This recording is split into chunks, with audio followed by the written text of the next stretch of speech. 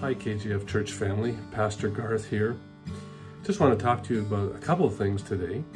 The first is that we have some new members coming into our fellowship, and that is exciting. Starting last week in the newsletter and in the next few newsletters, you'll see more of those testimonies, even a couple of videos that people were brave enough to share.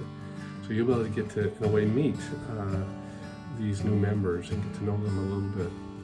If you would like to encourage them, would you please send a note to office@kgfchurch.com identifying who it is you want the note sent to, and we'll pass on that note of welcome from you. We can't do it live like we used to and going up to the front of the church and welcoming them in, but we can send them notes, and so let us encourage one another that way. Secondly, every Sunday after the live stream service, we are hosting a hub group that meets via Zoom, an online platform that we can connect with and talk about the message that was given on any given Sunday, pray with one another, and encourage one another. So anybody that would like to, it's open to anyone, feel free to join us every Sunday right after the live stream service. My last word to you today is who you and I, are going to reach out to today to encourage and connect with. And I pray that the message and the worship today is an encouragement to you. And remember, us pastors are always available when you need us. Give us a phone call, an email, a text. All of our pastoral emails are our name, Phil, Garth, Levi, Joel at kgfchurch.com. And you can reach out to us, and as much as we can, we want to be there for you. Oh, to be like you. Do you know those words that were just sung? Oh, to be like you. What does that mean right now? We recognize that we live and join God's purposes in the world on the traditional homeland of the Syilx peoples. You know, we're always participants in a human story that has preceded us, and we're responsible for this moment so that those who come after us have a more just, God-glorifying world to steward until Jesus Christ our Lord comes again.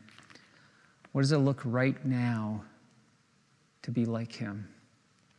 We're living in times of immense upheaval. You know this. You're feeling it. My deepening conviction with each passing week and with each headline, for goodness sake, is that there is no government, no human leader that can organize us out of this mess, and the world is weary.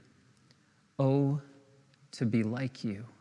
Oh, to be like Jesus. There is a desperate need for the church to be the church right now, to be the body of Christ. To be the church right now. Oh, to be like you when so much is not what it was. And this is going to require that we learn, my friends, the power of prayer. KGF, let us be the church. Enough talking or complaining or hand-wringing or anxiety. It's time to be the church in desperate and expectant prayer. Philippians chapter 4, verse 6. Do not be anxious about anything. Did you catch that? But in everything, by prayer and petition, with thanksgiving, present your requests to God. And the peace of God, which transcends all understanding, will guard your hearts and your minds in Christ Jesus. This is a high call. In prayer, we call on God to do what we're powerless to do. We call on God to do what the world is powerless to do right now. And the time has come for us to have desperate prayer. We prayed together earlier, but kids, grandparents, and everyone in between, it is time to to be the church for our world. Are you ready to pray? There are situations, powers, neighbors, friends, loved ones, your household, your enemy, the person you're at opposition with, a brother and sister in Christ who you see something different, see things different than. It's time to be in prayer. It is time to be the church. So would you pause right now and just hold your hands open? Wherever you are. Kids, come on. Adults, let's just posture ourselves and let's pray.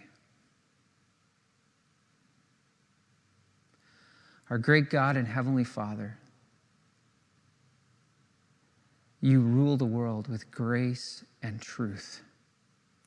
You've acted in Christ to restore all things to yourself, to reconcile the world to yourself.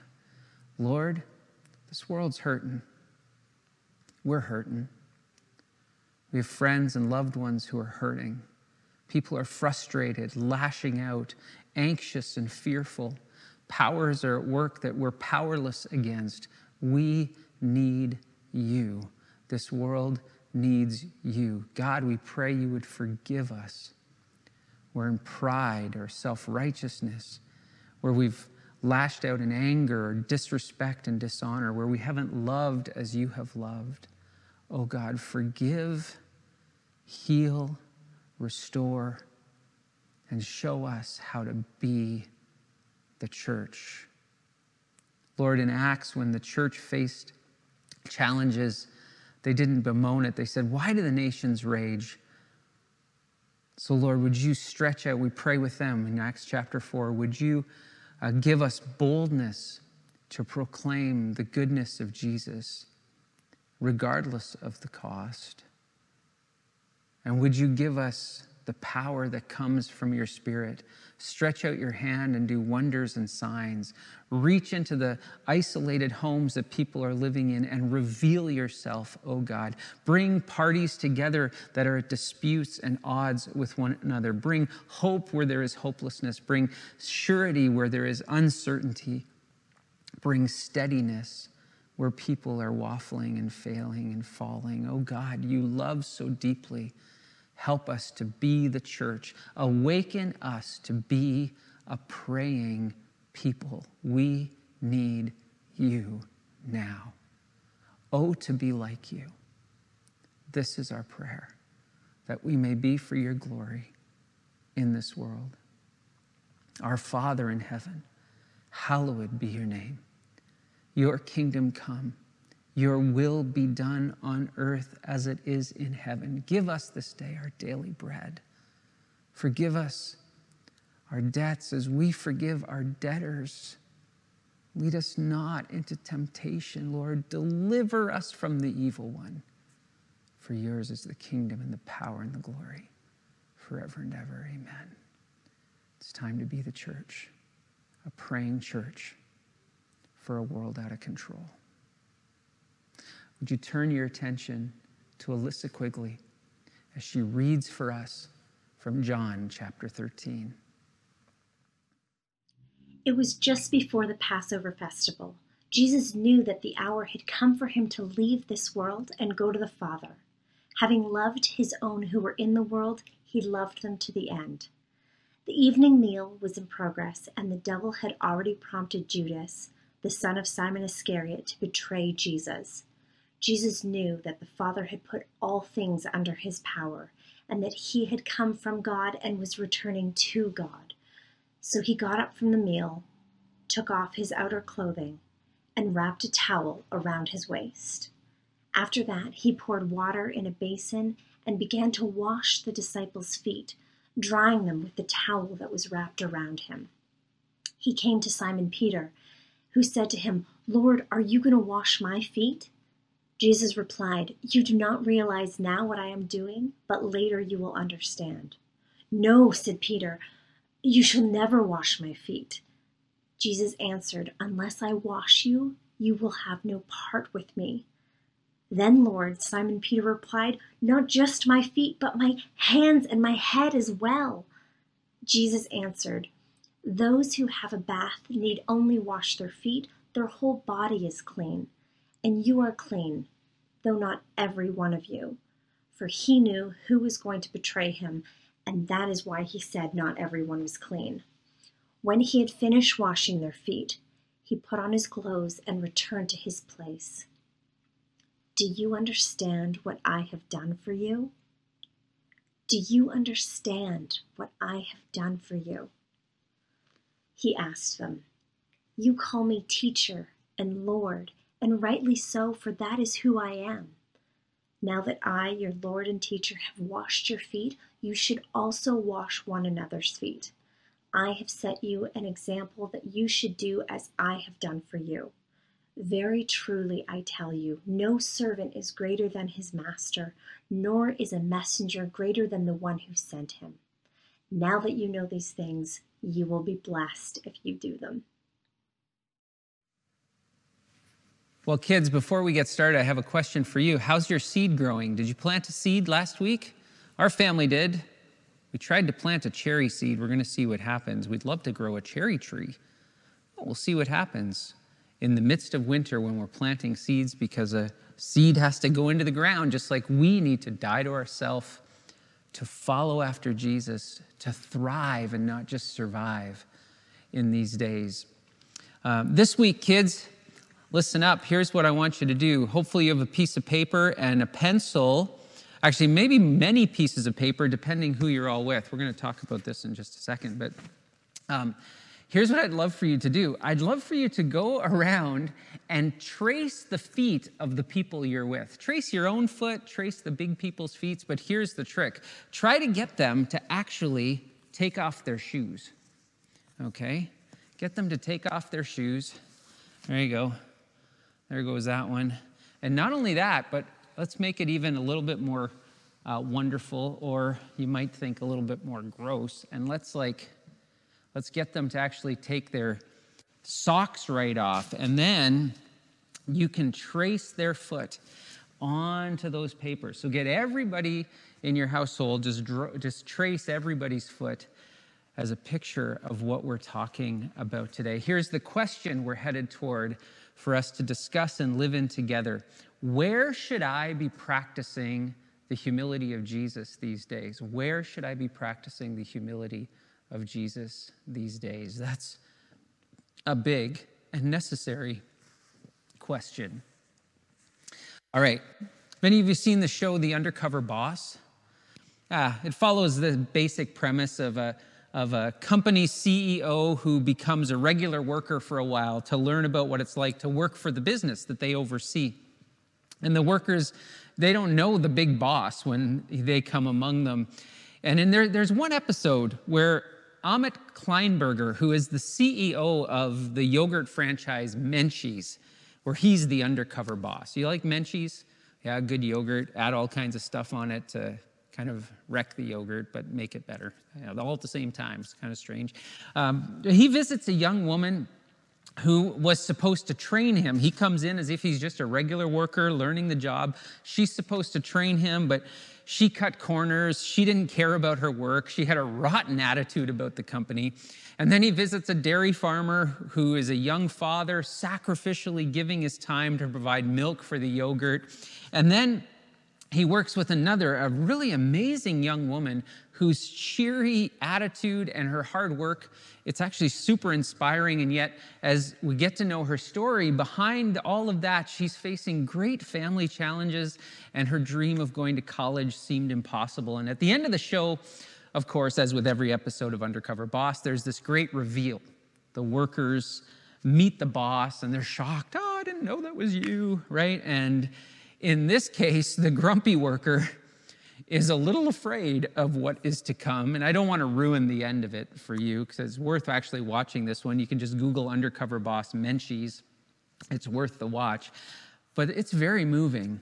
In fact, Kleinberger's response might just make you want to work for Menchie's. It's really quite good, because what he does is quite phenomenal. But the point is this. If the boss did something for you that blew you away, wouldn't that strengthen your resolve? If the boss did something for you that blew you away, wouldn't that strengthen your resolve?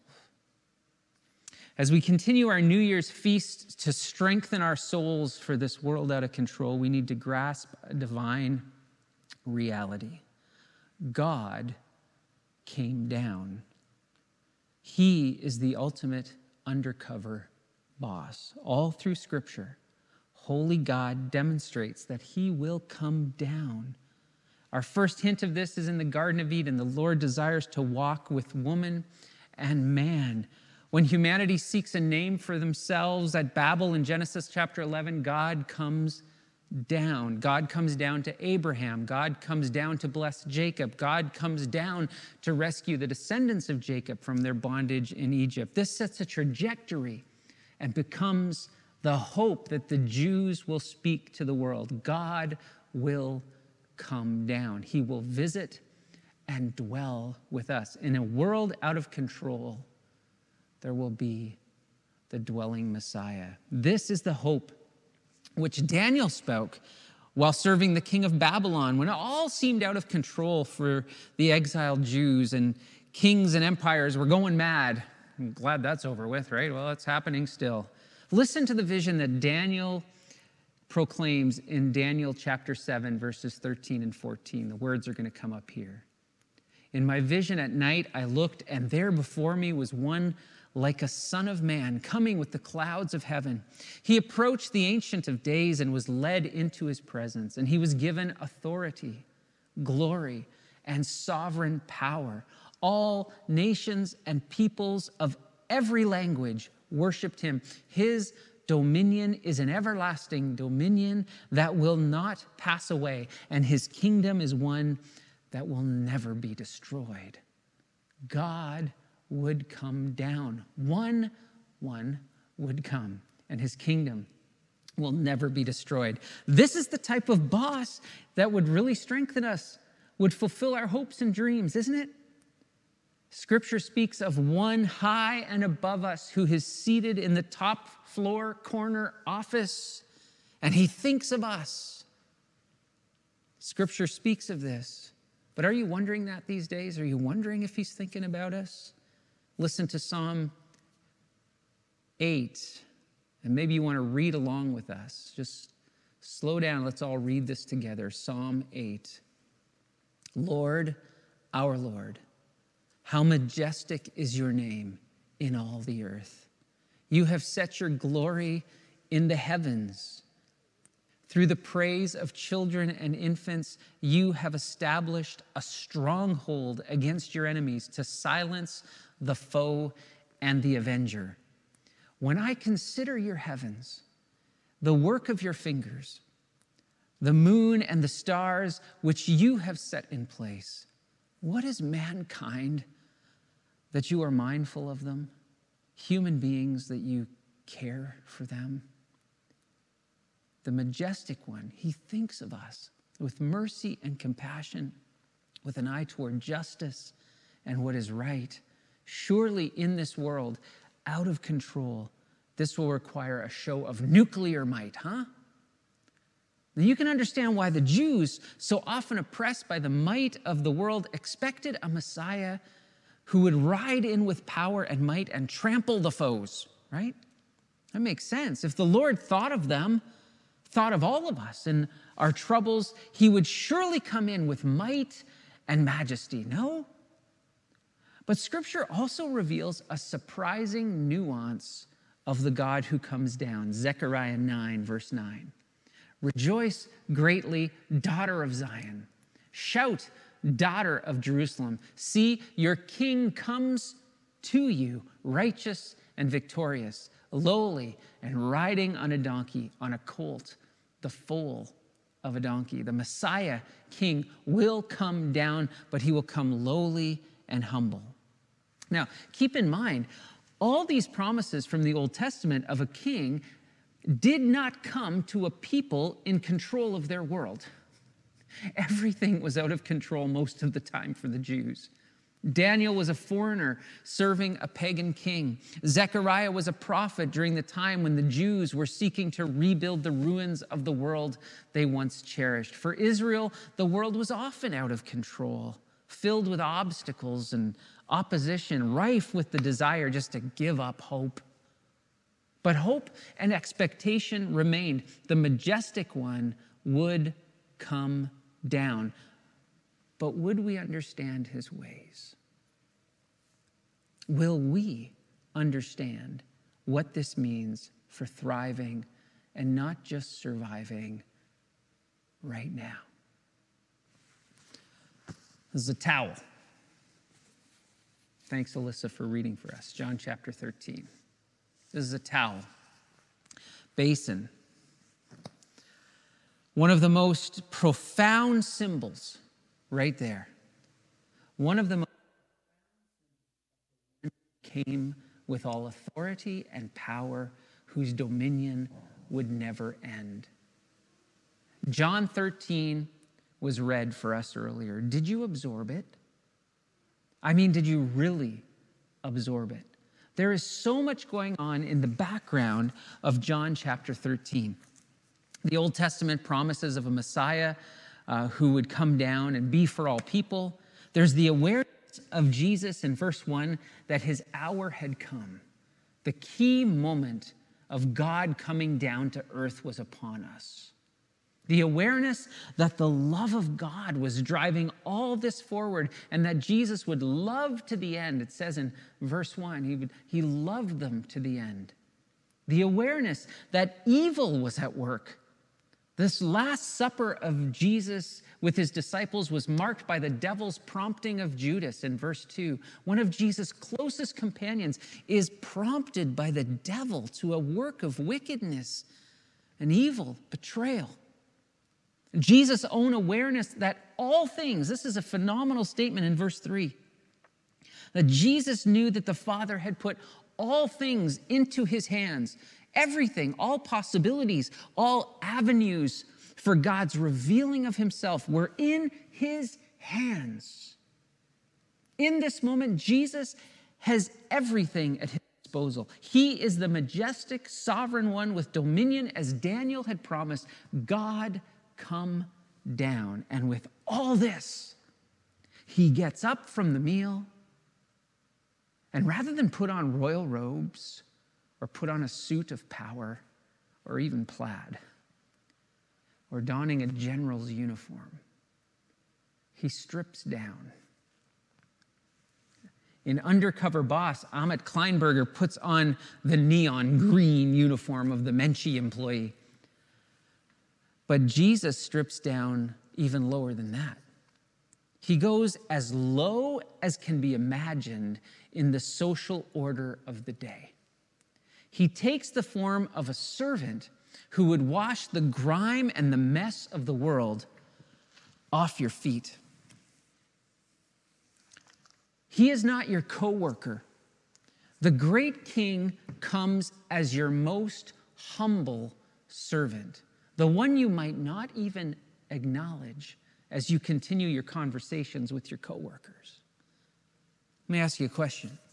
Where you go to school, or where you work, or the building that you frequent from time to time, do you know the name of the person who cleans the toilets?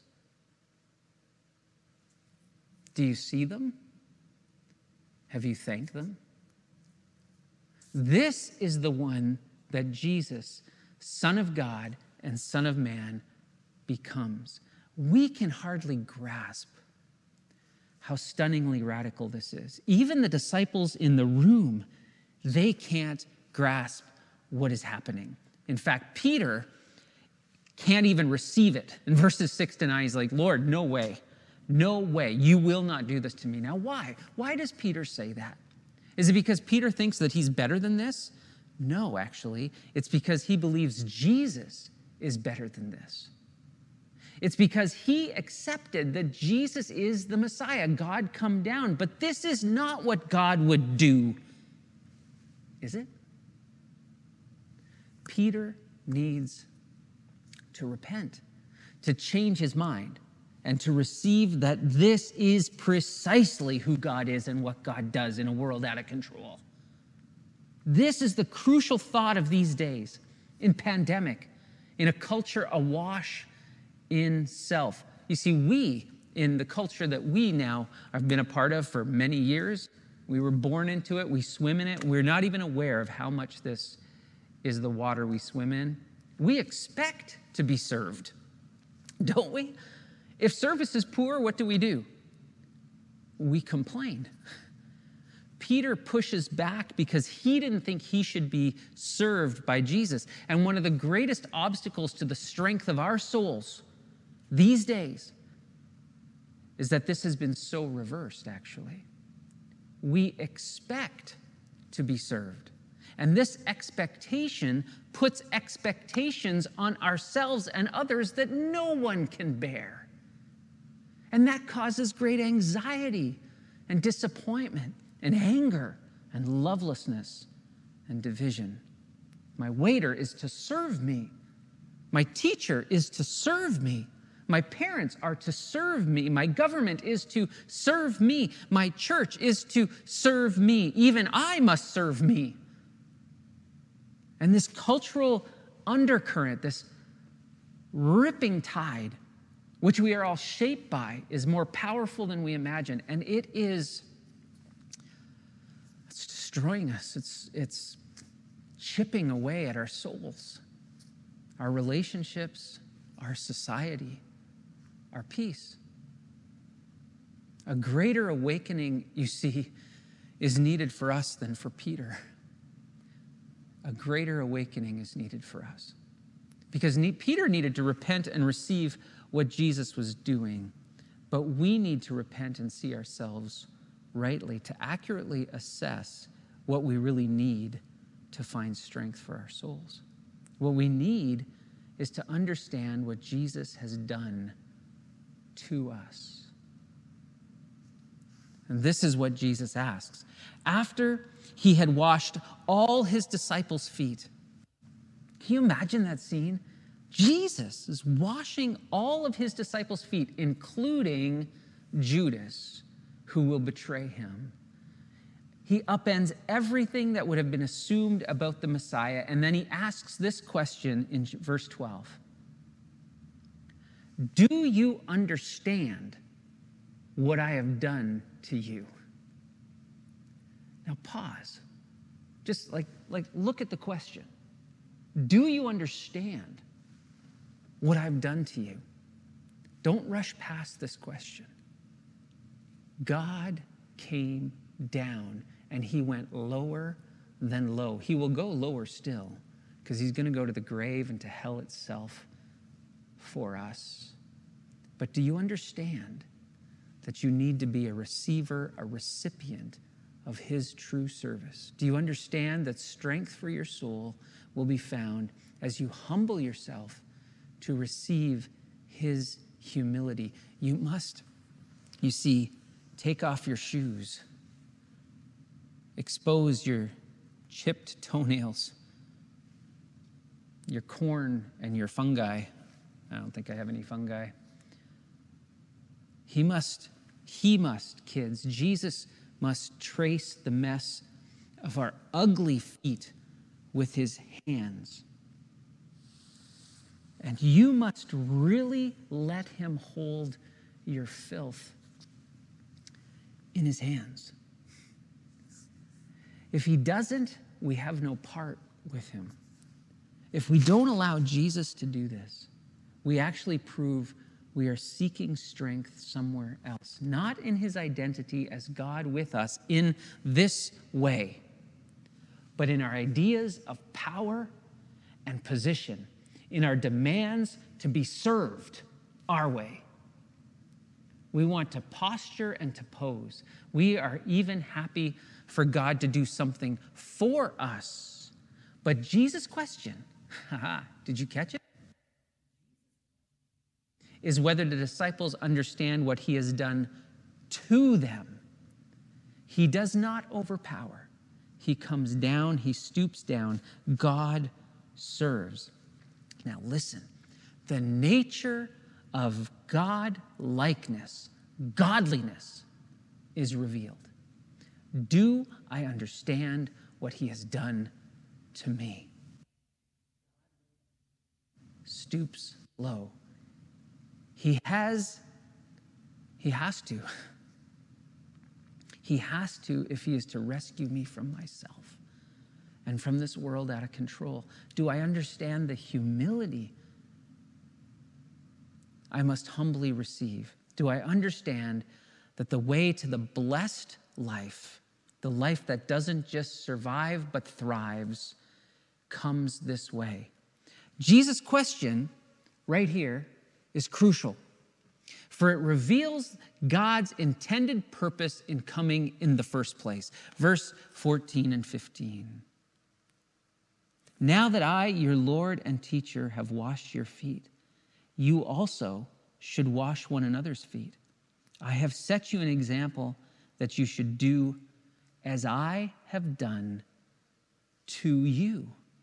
Again, like seriously, really pause here. What is he saying? He's saying that we are called to do as he has done. Think it through. Just as God himself, the great king with authority over all, came and stooped low, so we are to practice God-likeness.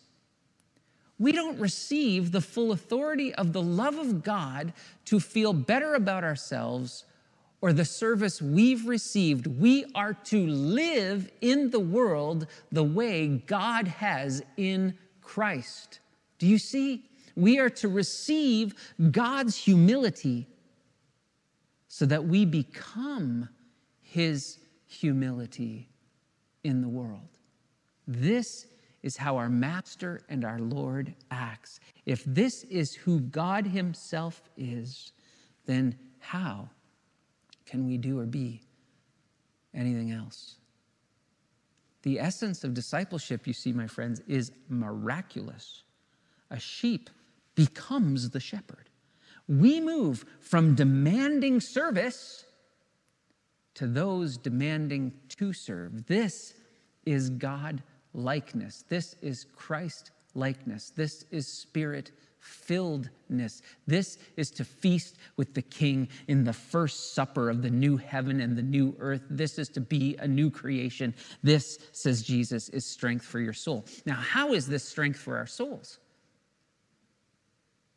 John 13, verse 17, look what Jesus says. Now that you know these things, you will be blessed if you do them. Blessed are you. Blessed are you if you do them. Do you understand what I have done to you? If you know what I have done to you, then blessed are you if you do them. The Greek word here actually means happy. It's the same word as in the Beatitudes. Blessed are the meek, and blessed are the poor in spirit, blessed are the peacemakers, all those blessed, blessed, blessed in Matthew chapter 5. It's the same word. It actually means happy and to be envied. It means to become large. Full and happy is the life who receives the God who comes down and stoops low and who embraces doing as he does. Blessed is the one. And so we come to it, don't we? We come to this.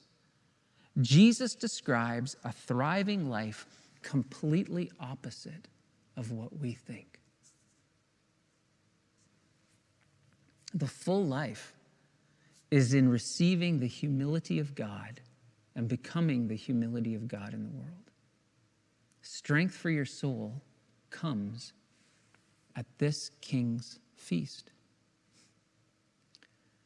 where the King rises and empties himself of position, stoops lower than low. This is what true power and authority in the kingdom of heaven looks like.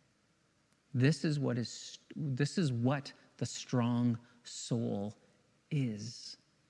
This is true life. So let's get real. Let's get real. Come along with me. Listen.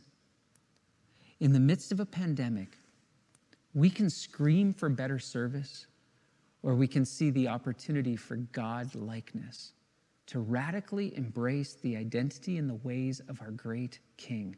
This is the way of Jesus in a world out of control. This radical way of upending even our own fears, anxieties, and even our own demands is not by getting our way. It is about receiving his way. During Christmas break, our family had a bit of a grumpy day. Maybe yours did too. I don't know. Hobbled up all together. It was a day with a lot of bickering going on. My wife Jen had prepared some gift bags for a few people that we thought could use some encouragement in our community. And so we the parents, forced the whole family to ride along and go sing Christmas carols from a distance for people and leave them a little package on the steps. Small act of stooping low like Jesus might, and it took some convincing. But do you know what happened?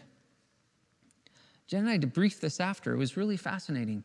We saw joy in other people's faces. That was one thing. But upon returning home, the tensions and the grumpiness of our home changed.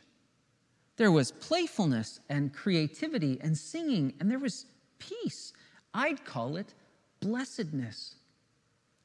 Blessed are you if you understand and do what I have done to you. And here's where the rubber meets the road.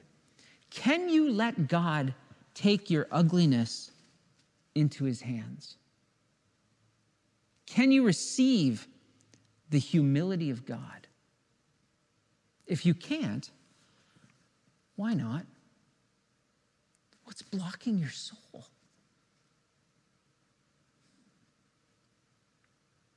Can you believe this is his way in the world? And if not, if you can't believe that his way is this, then whose way are you following?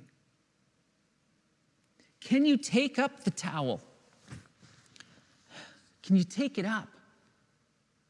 Can you do a small thing greatly? After all, it's all we can really do right now.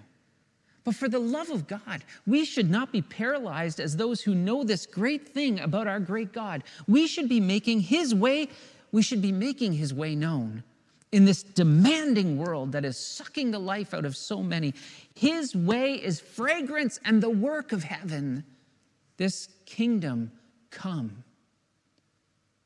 Listen, if you're a follower of Jesus, if you're a believer in the Lord Jesus, you are a daughter and a son of the Most High God, and we are seated with Christ in the heavenly places. We have a crown and an authority that can never be taken away. The gates of hell will never overcome the advance of Jesus' church. We are to be in the power of the Spirit who God has revealed himself to be. Can you do a small thing greatly? Can you wash the feet of your household? Maybe you actually need to do that today. Would you have the courage to do it? Would you have the courage to receive it? Can you serve your neighbor? Can you serve our society, not by demanding your rights, but by taking up the towel? Can you serve your enemy? Or your critic, or your betrayer? Can you be like your master? Can you be the undercover boss? This is the way to the blessed, happy, enviable, thriving life. The blessedness Christians are called to. If not in a time like this, my friends, then when? Seriously, when? When? If not in the small places of influence that you have, then where? Where? Where else are you going to do it? It's time to receive the humility of God in order to become the humility of God. This is blessedness. This is true transforming power, a power This world is dying to see and understand what has been done to them. Otherwise, I fear that we're missing the point, destroying our souls, and even worse, we don't really know Jesus. We will not make him known. So would you pause with me? Maybe some of you are actually sitting there right now with bare feet because some kid just traced it and now you got markers all over it. But can you picture Jesus taking your feet in his hands? Like, would you let him do it? And would this not strengthen your resolve? It should. Would it not strengthen your soul? Say, if the King of glory, through the scandal of grace, would come and do this, then by the power of the Spirit, I will do this too. Lord Jesus, I confess I have so much growing to do. I don't know you well enough yet. I want to know you better, Lord. We want to be like you. We collectively, as the body of Christ, in this world, in this moment, to be like you. This is what it means to be like you. Forgive us if we've made it something else. And Lord, release the power and blessedness of humility into our world through the people of God. We humble ourselves for your purposes, that true might and blessedness might come.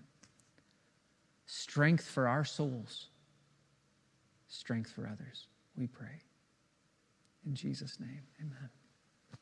Listen, friends, thanks for tracking along. Kids, thanks for tracing along. Now, maybe put some of those feet up around your house as a reminder to everyone that we're letting Jesus take our feet so that we can be his humility in the world. Here's the question. Where should I be practicing the humility of Jesus these days? Where should I be practicing the humility of Jesus these days? Talk about it with somebody. If you're in a virtual hub, have a conversation. Our hub will be doing that shortly. Maybe you just need to call somebody up, maybe text somebody. Just don't walk this alone. Reach out to somebody, engage this so that we step into the humility of Jesus together for his glory and for the good of this world. May the Lord bless and keep you, make his face shine upon you and be gracious to you. May he turn his face towards you and give you peace.